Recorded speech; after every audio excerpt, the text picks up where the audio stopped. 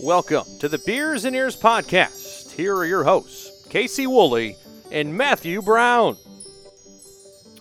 Hello and welcome back to the Beers and Ears podcast. My name is Casey. And my name is Matt. Welcome into today's episode, everybody. For today's episode, we actually have a returning guest. He was on several episodes back. I want to say this was back in September, maybe, where we were talking about the Cars franchise. You also hear his voice literally every episode, and that is my brother. What were we going to say, Matt? I guess, does that make him, he's been on more podcasts than anybody? Like, is this, how are we doing canon here in the Beers and Ears universe? That's a good point. We were going to try to call him a friend of the pod because technically this is his second episode being on. But you're right. Theoretically, he's been on every episode. So would that just make him a co-host? That would make me the podfather. There. Yes. I love it. Everyone, this is my brother, Ryan Woolley. He's back. Hey, Ryan, how's it going? Good, guys. Thank you for having me back. Excited to talk to you about today's topic. So I want to talk about that for a moment. So here's kind of where this topic came from. It kind of came out of the blue. In fact, I pitched it to Matt literally 6 hours ago through text message. So a few weeks back, Ryan and I were talking, and he's like, he was asking me, or I think he was actually mentioned if I had seen, I think he had sent me a picture of like Disney Monopoly or something, Disney Villains Monopoly or something. Yes. And I said, oh, that's really cool. And I had mentioned, oh yeah, there's this other game that Matt's been trying to get me to play, and once COVID's over, we're gonna play it, which is called Disney Villainous, where you actually get to be one of the Disney villain characters. Which, by the way, Matt, they just released another extension pack. I don't know if you saw. They did? All right, keep yes, talking. I'm going to. Yes, I think it's got Dr. Facilier in it now. Oh, I have that one. Okay, no, then there's another one. I swear I just saw they released another extension pack. See if you can look it up while I'm talking. Anyway, so Ryan goes, I wonder why, they have all this Disney villain stuff, or, I wonder if it's meant to like help the kids not be so scared of the villains, like for when they go to Disney World. And then he's like, that'd be a really fun topic for your guys' podcast. And I kind of let it sit for a couple of weeks. Well, then you sent me an article today, I think about Gaston. Yep. And I was like, hey, you know what? We're going to record tonight. Hey, Matt, let's add a third episode on, because we usually record 2 at a time. And Matt's like, okay, cool. And I'm talking to my brother. I'm like, hey, Ryan, do you want to be a guest on the podcast tonight? And he's like, sure, why not? So that's what we're talking about today. We're talking about just the Disney villains overall, why they're so popular, why Disney goes out of their way to make them their own thing, really. And then really, I want to kind of get Ryan into the mix here to talk about as kind of a Disney lay observer, somebody who's not as entrenched as Matt and I are in Disney nerdom, kind of your perspective on the Disney villains. So Matt, what'd you find out? Is there another extension pack? There's 3. So the original game gives you six villains. So that is Ursula, Maleficent, Prince John, Queen of Hearts, Captain Hook. Who's this? Jafar. Then there's an expansion that has Dr. Facilier, Evil Queen Hades, another one that has Scar, Yzma, Ratigan, and then the one that I don't have is Cruella de Vil, Steamboat Pete, and Mother Gothel. I haven't found that one yet. That's the one I saw. I think it just came out, right? Yes, that one came out, and I just haven't. Okay. I haven't gotten that one yet. I'm keeping an eye on my local. I totally would play as Dr. Facilier or Jafar. Like those would be my main people to play as. Yeah, we're gonna have to play this game, and we're gonna have to do an episode on this because it's a very fun game. While we're playing it, like just have like recording of us playing the game and then talk about it after. That'd be fun. So all right, so let's get into the Disney villains, the Disney villain story. So Matt, you and I, working for the Disney Store, working for the company, we understand that Disney Villains is kind of its own thing. It's kind of taken on a life of its own. It wasn't necessarily always like that, I don't think. I don't necessarily know if Disney has always pushed this villains franchise as hard as they have. So I'm going to get your take first, and I'm going to go to Ryan because I think he'll have a take where it's like less of the Disney nerdum and more of like the general lay fan. But why do you think Disney in the last let's call it 15 years, maybe even 20 years per se, why do you think they've really pushed hard to develop the franchise as its own standalone entity? Well, I think that villains themselves have become better over the years. Yep. That really, I mean, don't get me wrong, like the old hag is really nice and Lady Tremaine is really nice, and Maleficent, I guess, has become her own thing as well. But really, starting in my mind with even, I would say, Ratigan in 1986, but then really the heavy hitter was Ursula in 1989. And Yep. then, you had Gaston, and you had Scar, and you had Jafar, and you had just this run of Hades in Hercules. You had this run of great Disney villains that, honestly, in my mind, I don't know if I've ever said this theory on the pod. I'm pretty sure I have, but I really think that my theory of Disney villains is that in order for a Disney movie to be really, really great, like transcendent, they have to have a really compelling villain. Now, some of the more modern ones, hold on 1 second. You don't think you've said that on the pod before? Matt, we had a whole run there for a while where all you talked about was your Disney villains. Oh man, every listener on the show knows about your Disney villains theory, that a Disney movie is not good if it doesn't have a compelling Disney villain. I thought you were being facetious for a second. No, I have 2 kids. I can't remember what I said on things. Just stuff runs together. Okay, I can't remember who I said to what. So, yeah, continue your thought, because then I want to get Ryan in on this conversation, because he came up with something today. Because that theory still stands, and so I think Disney figured that out, and then what you have is a group of millennials that grew up on Disney, that are now adults, that are now looking for the adult twist on Disney.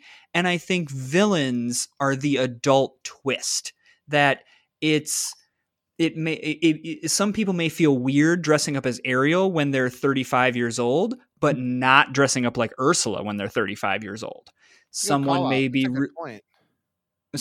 be really like, oh, I don't know if I want to dress up as Aladdin when I'm 35. I don't need to go with the shirtless vest. I'm definitely looking at my pandemic weight going, maybe I don't want to wear what Aladdin's wearing. I'm not as ripped as he is. But gosh, I would wear what Jafar is wearing and have that. And so I think that's kind of why I think in the past 5 or 6 years, they've really ramped that up as millennials are starting to go, all right, I still want to dress up as a character. And you know what? I'm looking for that adult twist, and it's a villain. So I want to get Ryan on this, because we were talking about this a little bit earlier today. He's like, he Googled top 25 Disney villains because he was curious, what people think the villains are. I said, well, we've done a show on that, right? We did a whole top 10 Disney villains, and he had not listened to that particular show. But Ryan, I want to get Matt to take a guess here. Matt, what do you think the number 1 villain was on Ryan's list? I'm going to say Maleficent. Ryan, where was Maleficent on your list? If I can get my computer to work here. The minute you say that, it started to freeze. Okay, here we go. Maleficent was... Live radio here, folks. We can edit it out. No big deal. Also, it wouldn't be the first time that we've hemmed and hawed and looked something up, so... Maleficent comes in at number 12. Oh, okay. Isn't that crazy? Now again, this what's is not number 1 on the list. This is the list that I found. This is actually according to the Huffington Post. Oh, interesting. Okay. And if you just want a little blurb about it, Maleficent has a seemingly unlimited arsenal of powers and is really only curses Princess Aurora because she's not invited to the christening. Being excluded is a major issue for Maleficent's evil when you are marginalized for having great cheekbones, being green, and only makes sense to lash out as an overprivileged infant. So. I think, Matt, when we did our list, because we put her on our list too, but I think she was further up.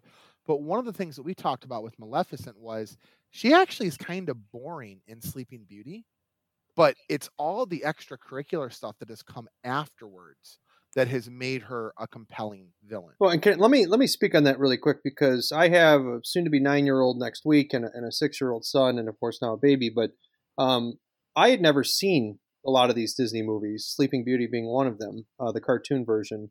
And I remember going to the theater and seeing advertisements for Maleficent and seeing the name, and I'm like, how do you even say that? Like, I had never heard of her. And I'm like, Maleficent? And then I heard like somebody say it, and I'm like, that's really what her name is? And then like, who is she? And then somebody told me, of course, the backstory. And then I saw the first movie with Angelina Jolie, and I'm like, wow, she's actually kind of cool. Now, have you watched the cartoon yet? No. Okay, so when you go back and watch the cartoon, and I apologize to any Disney originalist out there, you will fall asleep. It's a beautifully created movie. I mean, it's artistically stunning, given that it was made in the 60s, Matt, I want to say. 59, if I'm not mistaken. 59. But or maybe 69. Whatever. I think it was years. Like early 60s. So I think you're pretty close. But for her 59. I was right. Okay, it was 59. Her character is nothing like you see in the live action movies, either the first one or the second one. Or again, Ryan, when we went to the parks 2 years ago and we sat down for Fantasmic, she's the one who turns into the dragon at Fantasmic. That's her. So okay. Now you can kind of start to so in Fantasmic, she's absolutely astounding. In all these extracurricular things she plays, I mean, she's supposed to be the mistress of evil. That's kind of like her thing. Like, she's the biggest baddie of them all. But in that original Sleeping Beauty, it's like, yawn. Like, Disney's definitely amped her up.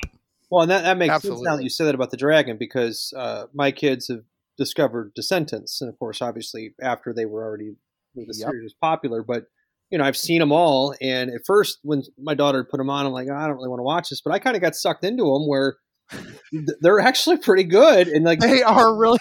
I binge watched all 3 of them one Saturday, like the first month of the pandemic. I had not seen them. I'd heard the music at the store.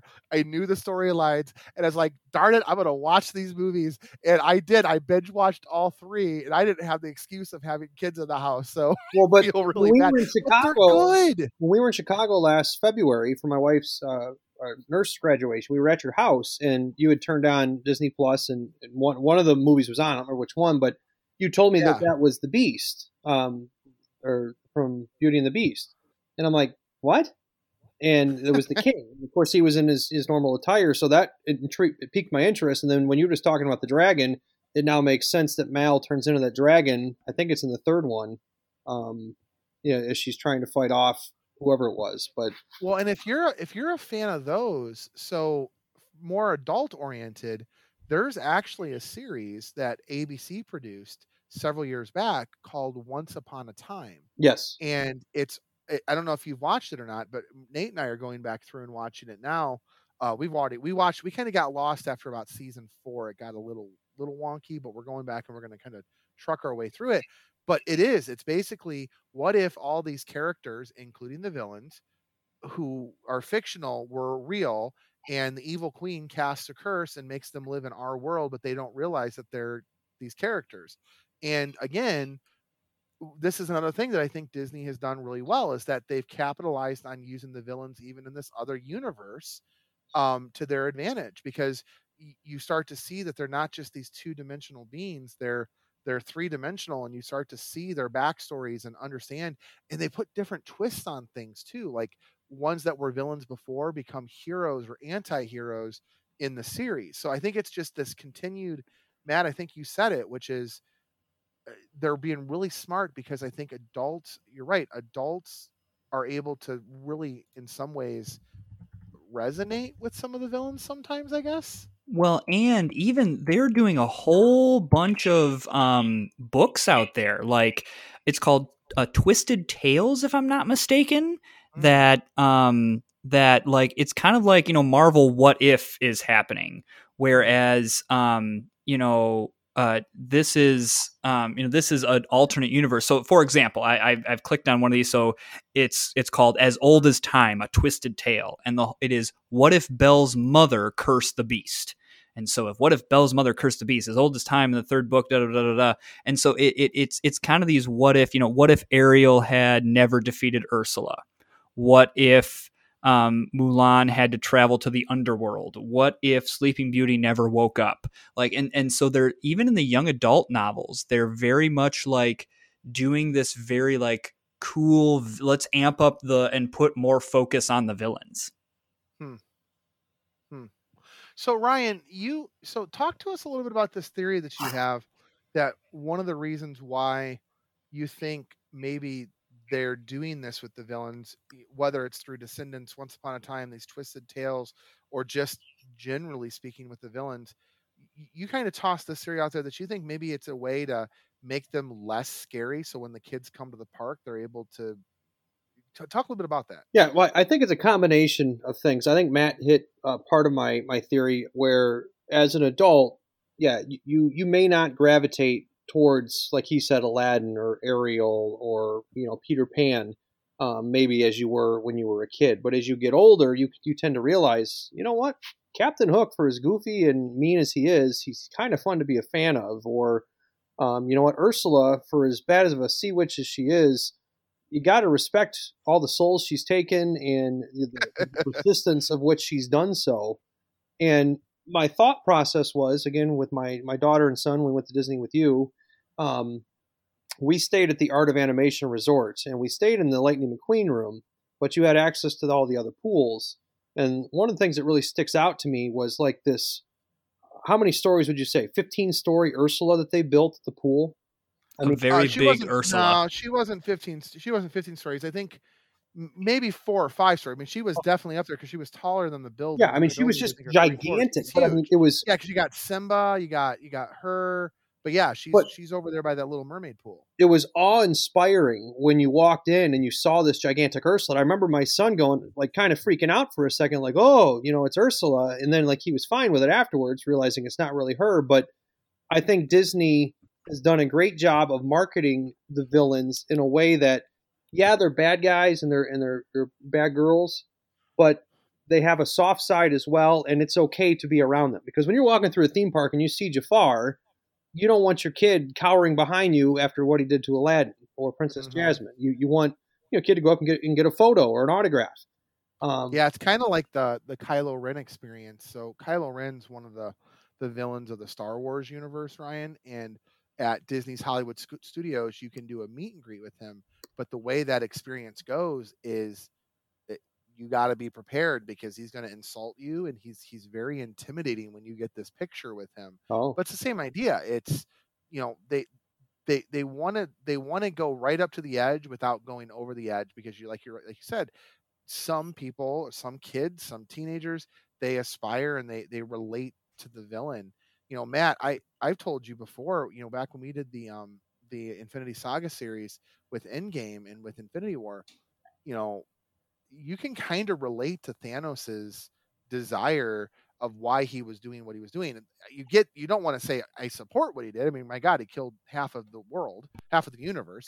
But his mindset of, I'm doing this because there's only so many resources in the universe, and if we were to eliminate half the people, then everyone would be able to thrive. You kind of can see his rationale why that happened, and I think that's kind of what Ryan's touching on, which is you can look at any one of these villains and see what brought them to the level of where they were at, and be able to relate to that. Yeah, I would agree with that. Now, here's my question: outside of Gaston, are there any like normal? I mean, obviously I know Halloween, and when you do like, go to a Disney villains party, there's more of them out there. But outside of Gaston, are there any other villains that you can just like meet on a quote unquote normal basis? I couldn't think of any. Yeah, at World or Land. I mean, Land I know does a little more like walk around. Lady Tremaine and the stepsisters will meet You're right. around Cinderella Castle, so I know they're there.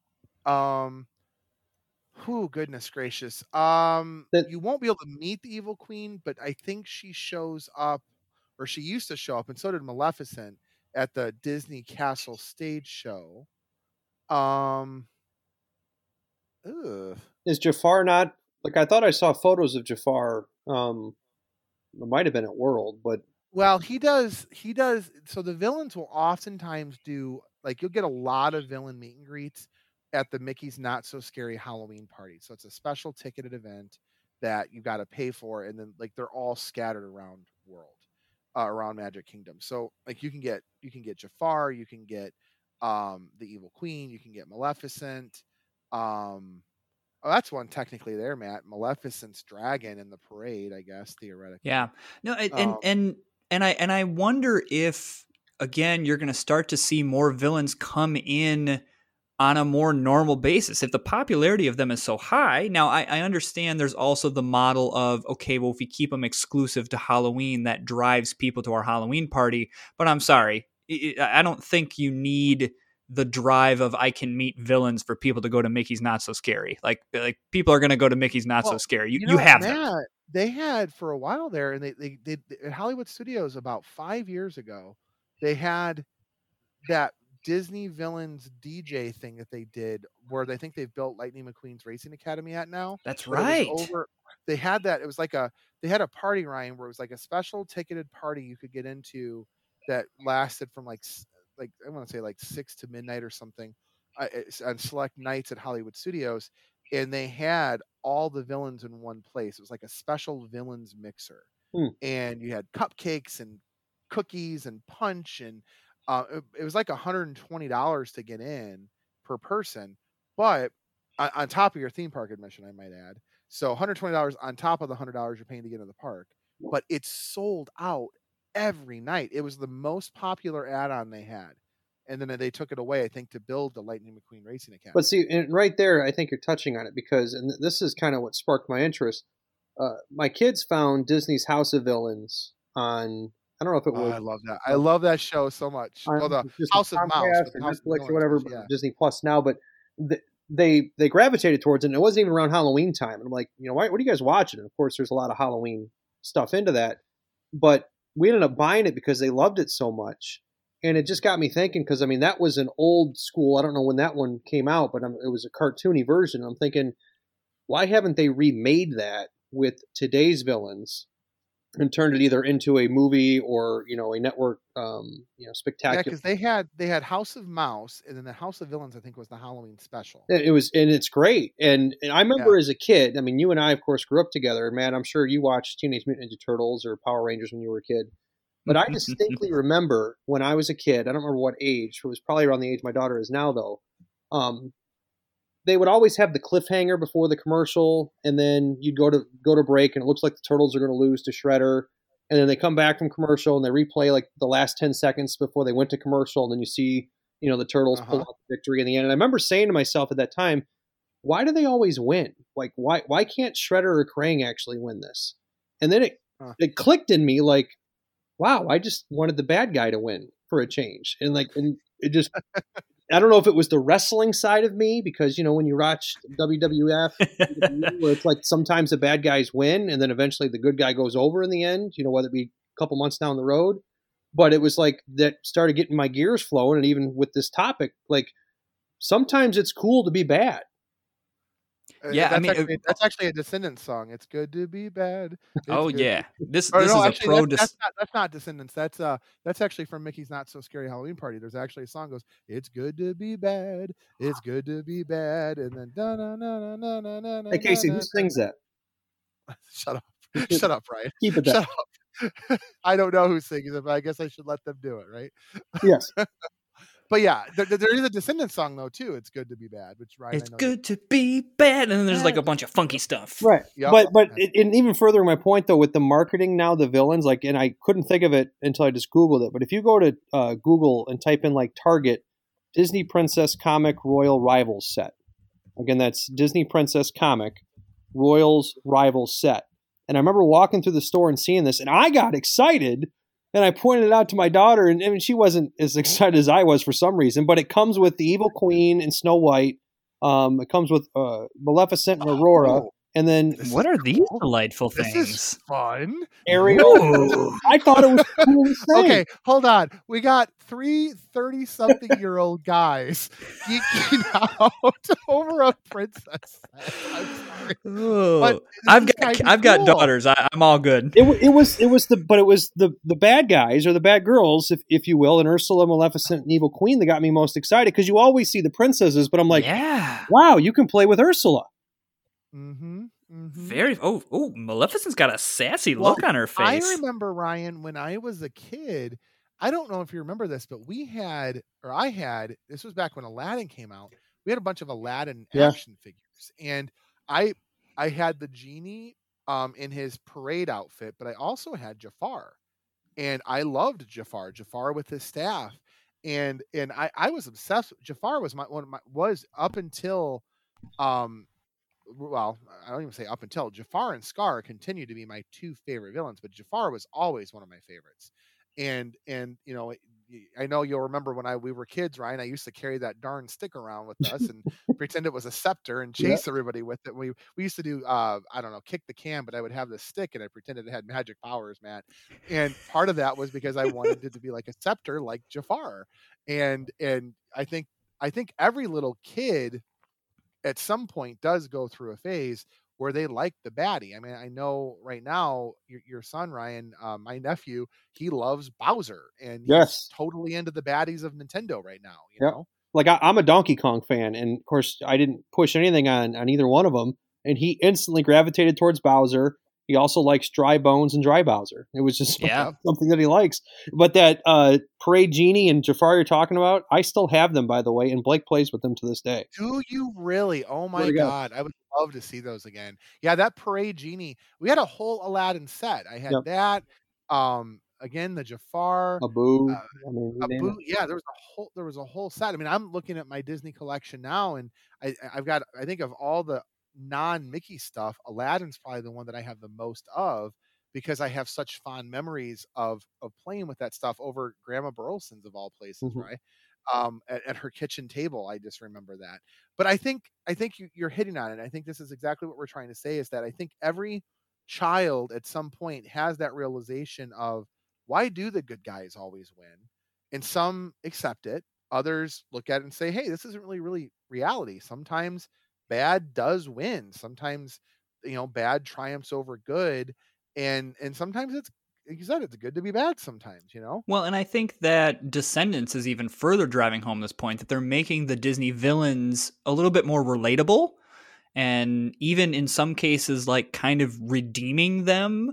And I'm curious on whether the reason is, hey, they're really hoping to make, Disney villains less scary. So, when kids come to the park, they can build more of the giant structures of villains, or have more villain meet and greets, or villainous type things. I mean, there's been rumors of fans wanting a whole villains park for years, and That's awesome.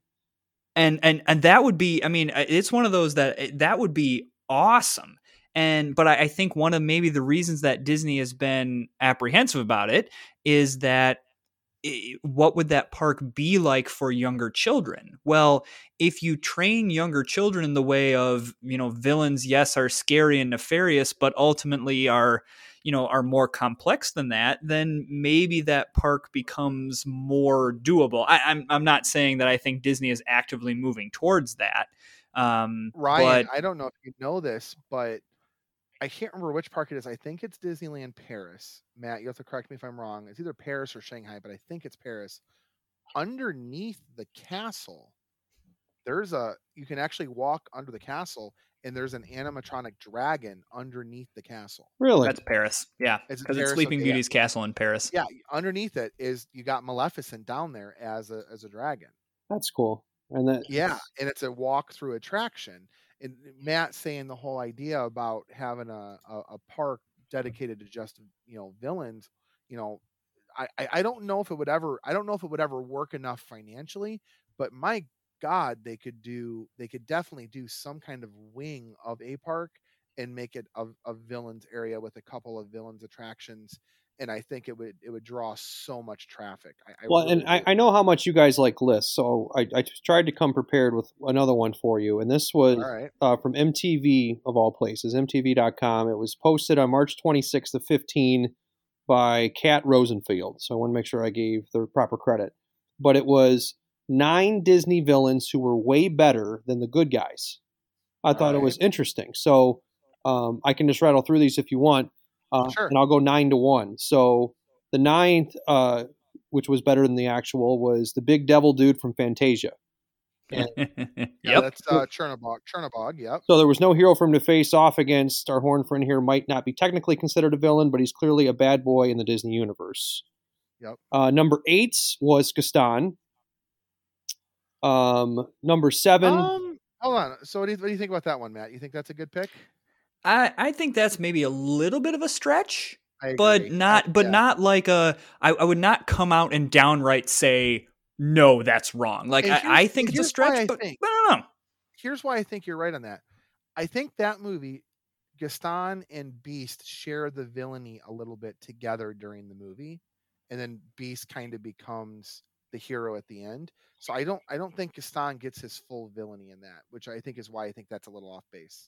Well, and this is what the article said. Gaston better than the beastly, charming prince in disguise? Yes, we said it. The villain of Beauty and the Beast might have been self-absorbed and sexist, but at least he was real about it. Whereas you just know that if Belle hadn't come back to the castle in time to break the Beast's spell, the guy would have spent the rest of his days hunched over in a computer west wing of the castle, writing angry posts on Reddit about how nice guys finish last. All right, fair enough. All right. Number 7 was the evil queen from Snow White. Yeah, she's iconic. I mean, I would agree with that. Number 6, the Siamese twins from Lady and the Tramp.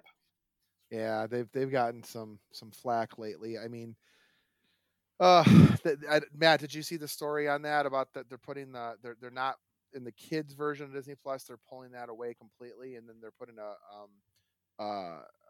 kind of a warning up front about cultural stereotypes and stuff. Yeah, I did see that. That's an age-old argument of what do you do with stuff like that? Like, Yeah, what do you do with not just Disney movies, but any movie? Disney still plays it in the store, which is what cracks me up. They played that song in the Disney store still, like free. It just cracks me up. Yeah. So Ryan, I don't know if you've seen the movie or not, but it's basically the Siamese twins. They're Siamese cats. They're made to look very much like stereotypically racist Chinese. Okay. And it's a product of its time. But all right. Can I follow up with that on Gaston then? Before I finish this list, because if they're going to do that, then why wouldn't they really pull Beauty and the Beast and Gaston? Because that article I sent you today, and Matt, maybe Casey can send it to you, but it basically was stating that Gaston's the most terrifying Disney villain because he could be anyone in the world.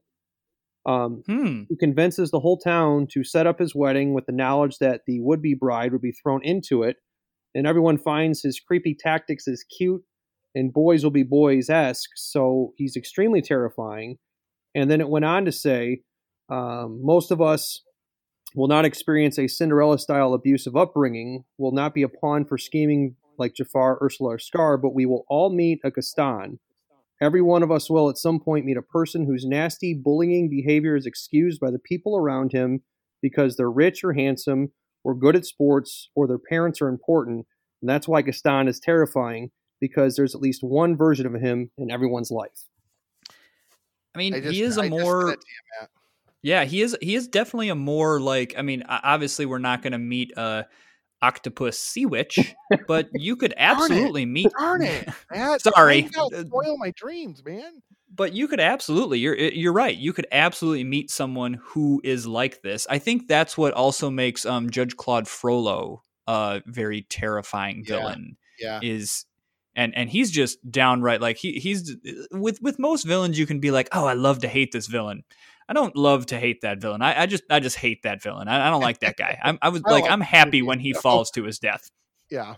All right. What else you got on the list, Ryan? All right. So one of my favorite villains, Hades, at number 5. Very, very funny throughout the entire movie. Number 4 was Maleficent. We already kind of touched on her.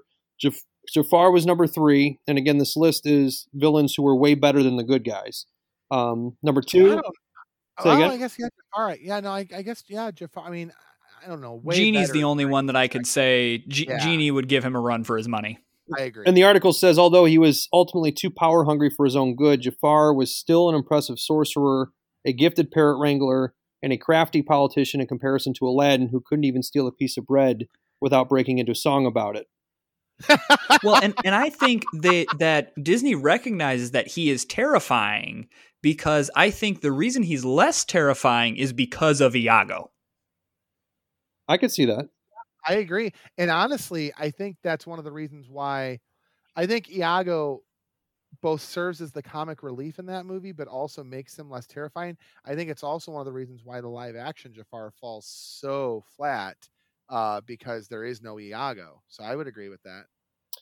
Number 2 was Cruella de Vil, and I thought this was a great point on her. If you can get past the whole turning puppies into coats thing, you've got to admit that Cruella was one inspired fashionista with her slinky gowns and schizophrenic hairstyle. Also, she did have a point. Anita and Roger might have meant well, but they were basically dog hoarders. That's fair. That's fair. We have a we had a rule when we did our Disney villains countdown. Or I had a rule when we did our Disney villains countdown way back when, where I refused to put Cruella de Vil on the list because I basically said I think we can all agree that somebody who wants to kill dogs, we can all agree is just the worst person in the world, or something like that. And like we don't even need to put them on the list. But I guess I could see that point though. Like you're right, they are basically hoarding 101 dogs. Yep. So I can totally. All right, fair enough. And then topping the list was someone we already talked about, Ursula. So basically, she was way better than Ariel. I'm shocked Scar's not on that list. No, he's not. I think there's so many other good characters in Lion King that Scar doesn't. true. Scar does a good job at fitting in, but he doesn't like stand out. Yeah. And I think that's what gets me about that list is that all those villains very much stand out. I mean, again, maybe outside of a couple, but I think that's what also makes Scar such a great villain, is that he fits into that movie so well and doesn't necessarily overshadow, but enhances everything around him. And he Well, topped the Huffington Post list of Yep. the best villain. I was going to say, so he tops our list. His Yeah. song topped our top 10 Disney villain songs, and he topped the HuffPost list. So, I mean, I think universally it's pretty clear that Scar, I think he was even in the poll we did, Matt. I think he came out on. But if his song tops your list and most everybody else's list, why wasn't it in the live action movie? Well, it actually, okay, the song itself wasn't, but you can actually hear remnants of it in the soundtrack. You can actually hear it in like the background music. I don't know why there was a decision they made not to put it in there, and I know it received tons of flack. I mean, that's So like I don't that's like know in why. Aladdin if they said, you know what, we're not going to put in Friend Like Me. I mean, like I remember you came over because we went and saw Aladdin together, the live action one. Of course, we saw the cartoon one together. I think that was my first movie theater experience. But nonetheless, you wanted to play the soundtrack for me. I'm like, no. I want to be surprised when I see the movie because I wanted to hear it and see it, first time, on the big screen. And Yeah. it did not disappoint. No. But, not having Scar's song in the live action Lion King, even my wife, she's like, that was really disappointing. It wasn't in there. Well, Yeah, and it's I could see if you said we're not doing any songs, and that's just like Mulan was that way. They were just like, you know what, we're not doing any songs, and so that's fine. That's the decision they made. But when they choose to do some of the songs and then not do that one, it's like, wait, why? Yeah, the most iconic Disney villain song out there next to probably Ursula's. It did not make. I mean, it was like, why did you not do that? And I don't know if it had to do with the imagery of the cartoon is scary. I mean, watching those hyenas walk like Nazi soldiers it's creepy. I mean, it's especially living in the world that we've been living in the last couple of years. It's scary. But yeah, I don't know. I know it was judged very harshly among Disney fans and critics alike that it was not put in there. Live action Lion King was, in my book, it was okay. It was just basically a computer generated version of the animated movie without that song in it. It was almost shot for shot a remake. And Right. unlike Aladdin, which kind of took some new new chances. And Matt, I remember when it first came out, Aladdin, you and I were really concerned that it was going to flop, but it ended up being really well done. Surprisingly, yeah. really surprised that Aladdin is pretty well accepted. That a lot of people were into it. So, Ryan, any final thoughts before we wrap the show up? Really, just the biggest thing that I just kind of want to hammer home was, again, it's good to be bad because, as you get older, you tend to gravitate towards certain things. And, again, if you were a fan of Peter Pan as a kid, but then you kind of realize, you know what, I'm more like Captain Hook the older I get. Or, whether I always liked Captain Hook. He was always one of my favorites. Well, that's like even the movie Hook. Like, you were a huge fan of Hook when we were kids, and still am. I just watched it 3 nights great ago. Movie. It's a great movie, and there's parts of the movie that are freaky, right? As a kid, and not so much as an adult, but like, when you start to see certain things, you're like, wow, I can't believe I watched that as a child. But I think if Disney continues to do what they're doing, I think eventually we will have, like you said, either a wing at the park. I could never envision a separate park, but I think of like Cedar Point's Hollow Weekends. You have your normal park, but then at dark or dusk, they go to Hollow Weekends. And you, me, and our mom went one year with my wife, and the first time we ever experienced it. I'd love to go back. I think if they could do that, in October of every year at Disney World, Well, they do. That is what is Mickey's Not So Scary Halloween Party. Oh, then maybe not just October. Like they need to do it. Yeah, they do it like from right now. They do it from like mid-August through like the first week in November. It runs like that whole fall, and they do like 3 nights a week. But it's a separate ticket. You get in after 6 o'clock. That's like at 4 o'clock to midnight. Mom and I went to it a few years back. We did it. But it's basically what you just described. It's also trick-or-treating. There's a parade. There's a castle show. There's a meeting. But I think that there's a way that they could also do it. I think, Matt, they could do like the Mickey's Not So Scary at Magic Kingdom and maybe take like Hollywood Studios and make it more of the villains after dark. That's what I'm saying is I would like to see where you could show up and you could see the Evil Queen and Ursula and the Captain Hook and everybody together. And same with, again, remaking Disney's House of Villains for today's audience with, bring in Angelina Jolie as Maleficent and bring in, whoever the big time actors are in the live action movies that could be the villains. Interesting. I like that. I'm in for it too. Well, it is closing time. I want to say thank you to my brother and our announcer and friend of the pod officially, or what do we call it? The Podfather. The Podfather. My brother, Ryan. So wait, Ryan, you're my father and my brother? That's kind of maybe weird. Just in the digital realm. Well, and Podfather is different, similar to how like the Godfather is not everyone's godfather. It is more of a metaphorical thing. Yeah, fair enough. So it is closing time. If you'd like to get a hold of us, everybody, you can find us on Facebook at the Beers and Ears Podcast. Find us on Twitter and Instagram at BeersEars1928, or email us at beersandears1928@gmail.com. Please, if you get a chance to rate and review us, please do so on your favorite podcasting app. It helps get the word out about our show. We are closely approaching that 500 mark in terms of fans on Facebook. We've got close to 100 downloads a day happening now from all across the world, which is just making us happy. We want to say thank you to all of our listeners. With that said, Matt, why don't we raise our glasses? Yes, this episode has been on us, and we will see you next time. All right, everybody. Have a wonderful rest of your night. See you again soon.